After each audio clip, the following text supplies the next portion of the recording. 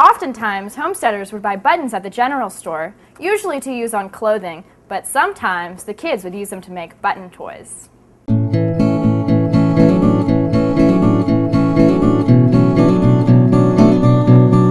Alright, so what we're going to make here are button toys. Start with a piece of string. It's about this long and pretty thin.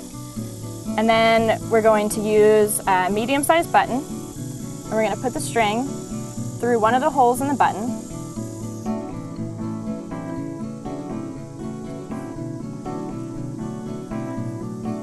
And then we're going to weave it through the other hole in the button.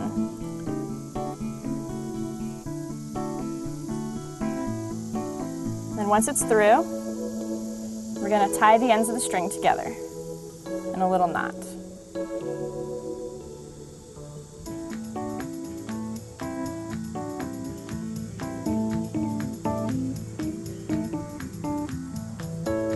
All right, just like that. And then we're going to take this end of the button and the string and pull it through until the button's in the middle of the string. So then what you're going to do is you're going to spin it, and you're going to spin it tight.